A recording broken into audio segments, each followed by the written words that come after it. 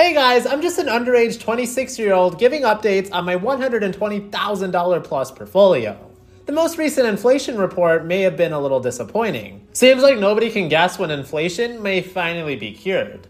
But one thing that I can always bank on is my dividend stocks always coming to the rescue no matter how bad the market does. Dividend investing is just one of the many ways I plan to support myself in retirement. It's probably the most passive investment one can make. Today I'll go over exactly what companies paid me last month and how much. If you're going to take anything away from this video, just remember this one financial quote. The only person in charge of your financial future is you. I'm not going to reach financial freedom by the choices I make today, but the continued buildup of all the choices I make every single day, getting me that much closer to financial freedom. Now, when dividend companies give annual pay raises, that makes life so much easier. So let's check out what companies increased their dividend in the last month. We see Halliburton with a 33% increase in its dividend. We also had Chevron with a 6.3% increase. Yeah, what's that I heard about oil companies dying? The Joseph Carlson favorite, S&P Global, with a 6.4% increase. That's 50 straight years of dividend increases for this company. Maybe Joseph is onto something. We also had BlackRock raise its dividend 2.5%.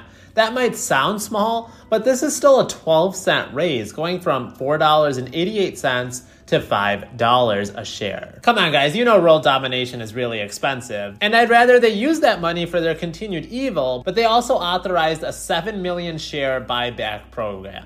Speaking of the devil, we have Comcast with a 7.4% increase. Dividend aristocrat Air Products with an 8% increase. And we also had the social justice warriors give a modest 5% increase.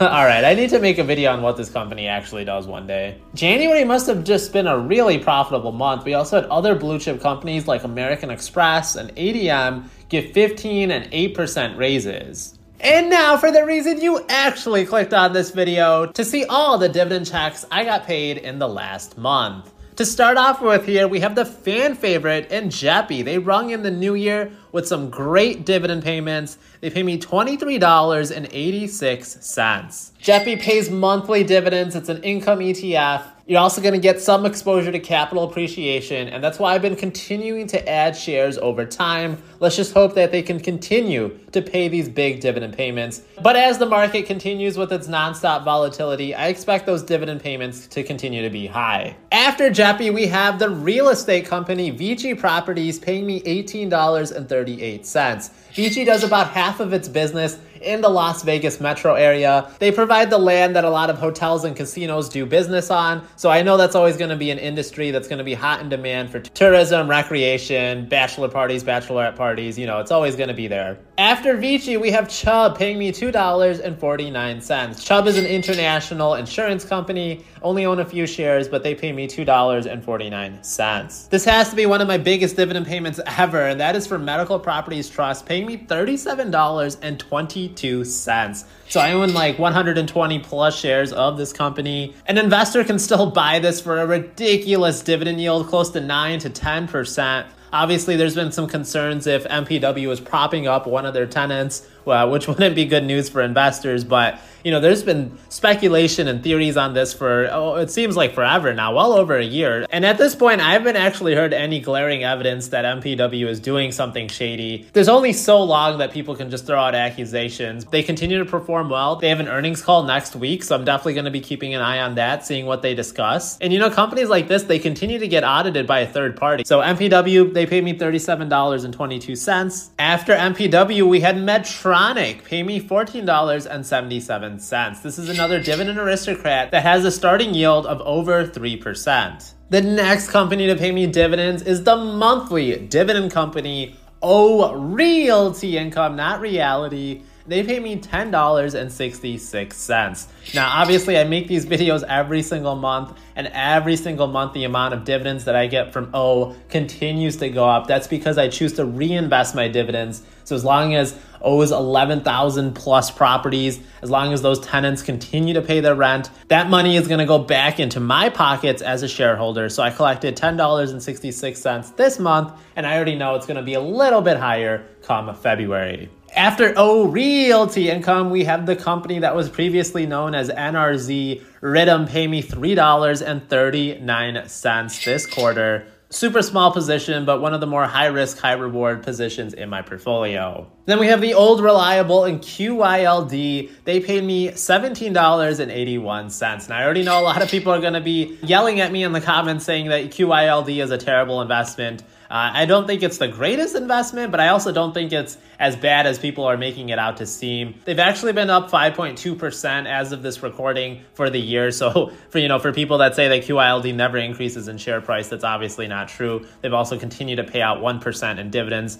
for about the past 10 years. So quite the impressive track record. I know there's certainly some risk when your capital gets eroded, but I'm just going to continue to hold on to them for the long run. And, in about 4 years, I should hopefully be playing with house money and any additional dividends I get on top of that, that's just going to be 100% profit. We also had the big bank in JP Morgan Chase paying me $23.08. I would love for Chase Bank to come down in share price, gobble up more shares, and get even more quarterly dividend payments from Chase Bank. That's certainly way more than they pay me in my regular checkings account. I got paid about a quarter from SPY, the S&P 500 ETF. I'm still building up this position after I had to rearrange some funds last year, but I don't think one could ever go wrong just investing in the S&P 500. In my Roth, I also got paid $3.91 from Packaging Corporation of America. This is a really boring business. They just make boxes, but if you think about it, the whole world will always need boxes or something that's used to help transport or store goods in. The world would not be a very pretty place without boxes. So $3.91 from one of the newer positions in my portfolio in PKG. I also got paid $3.99 from XYLD. This is another income ETF. And then I also got paid $1.69 from Divo. This is going to give us a blend of income and hopefully capital appreciation. About a 5% starting yield with Divo. XYLD will give you about 10% plus. I also got paid about $44 in interest from Fidelity. How about those crazy 4.2%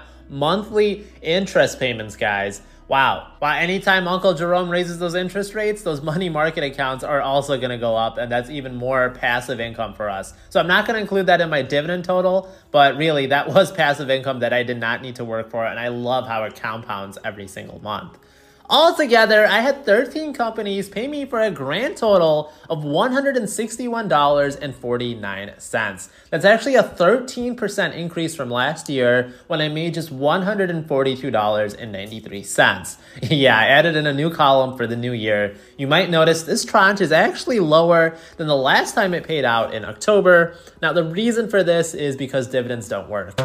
No, just kidding. The reason for this is because Store Capital, they actually became a private company since October, and they no longer pay out dividends to the public. So that's $23 gone that I was getting every single quarter. And just based on the timing of the months, the triple Qs, QQQ, they paid dividends in October, but they also made another dividend before the year ended in December. So that's $14 that could have easily have went toward this tranche. Yeah, I know you all thought these were Mickey Mouse dividends, but they most certainly were not. So really not too concerned that my tranche actually delivered less income than it did last time around. My dividends still did their job. I can certainly depend on them. My monthly average dropped from $200 to $196 as a result of this. And my quarterly average, that's how much I make every 3 months, it went from $600 to $588. But no worries, I know I'll be setting new records come 3 months from now.